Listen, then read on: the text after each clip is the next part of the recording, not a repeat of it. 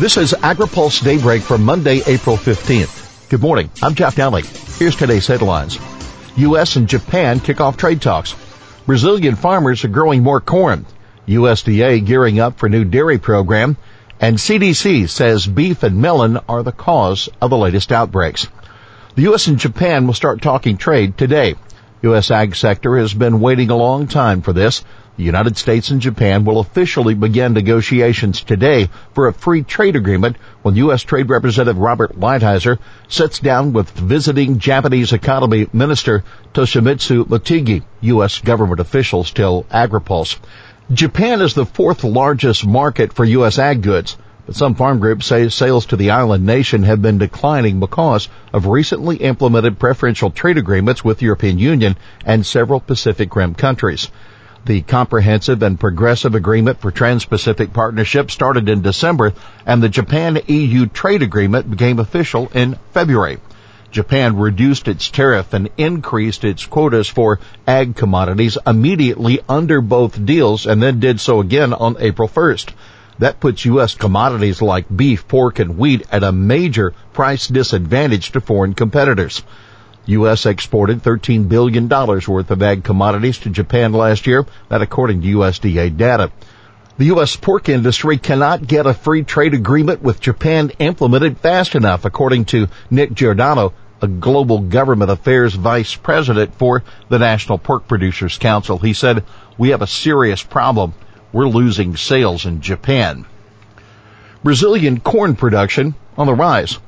Soybeans aren't the only commodity Brazil will be producing more of for the 2019-20 marketing year. The South American agriculture juggernaut is now expected to harvest 97.5 million metric tons of corn, up from 95 million for 2018-19 and just 80.7 million the year before that. That according to a new analysis from the USDA's Foreign Agriculture Service.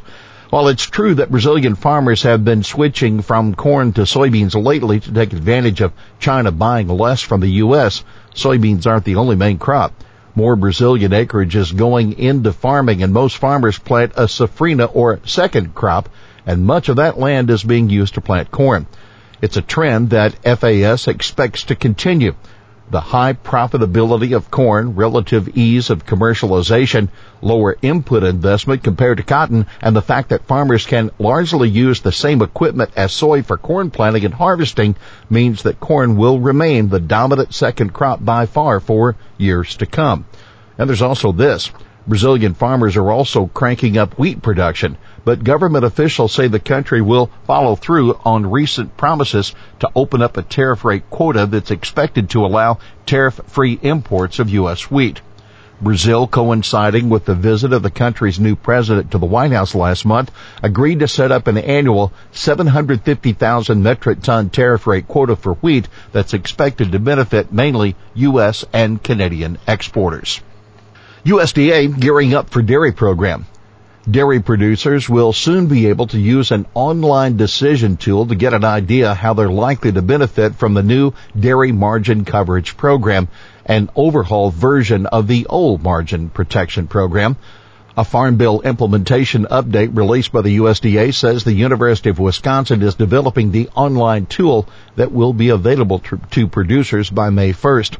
The update also says the Farm Service Agency will begin offering producers refunds of their MPP fees by May 1.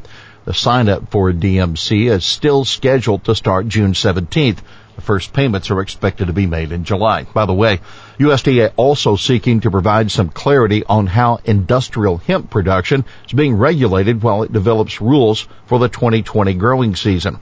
The department says the 2018 Farm Bill extended the 14 Farm Bill provisions for hemp production by 12 months to allow USDA to finish the required rulemaking process.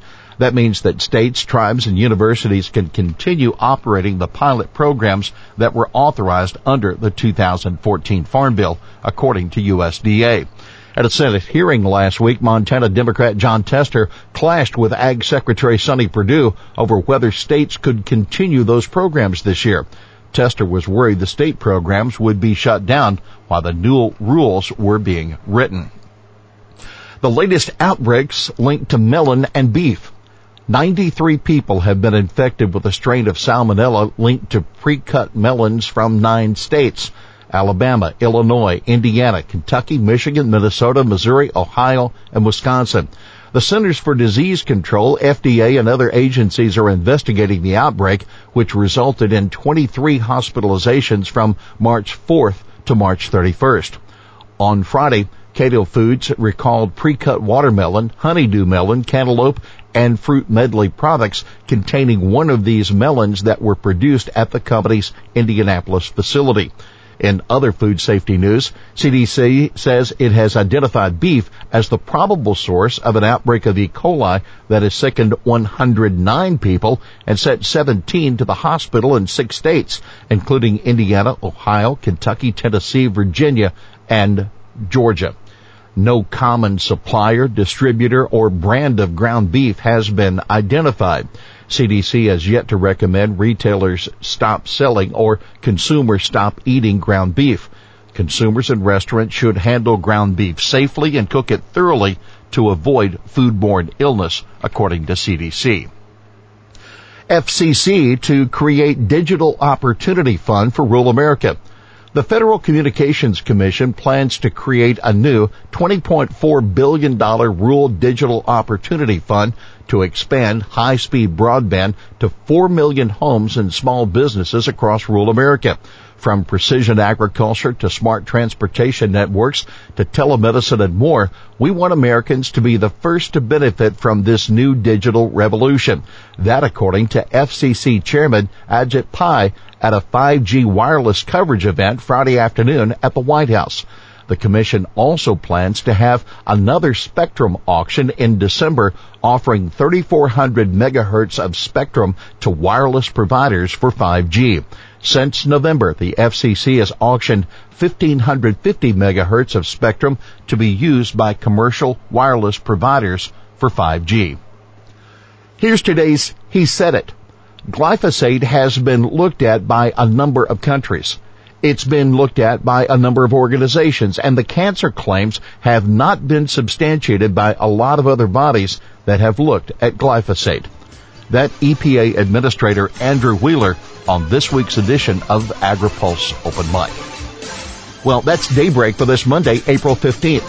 AgriPulse Daybreak is brought to you by Watkinson Miller and Dairy Management Incorporated. For the latest news out of Washington, D.C., visit agripulse.com. For AgriPulse Daybreak, I'm Jeff Nally.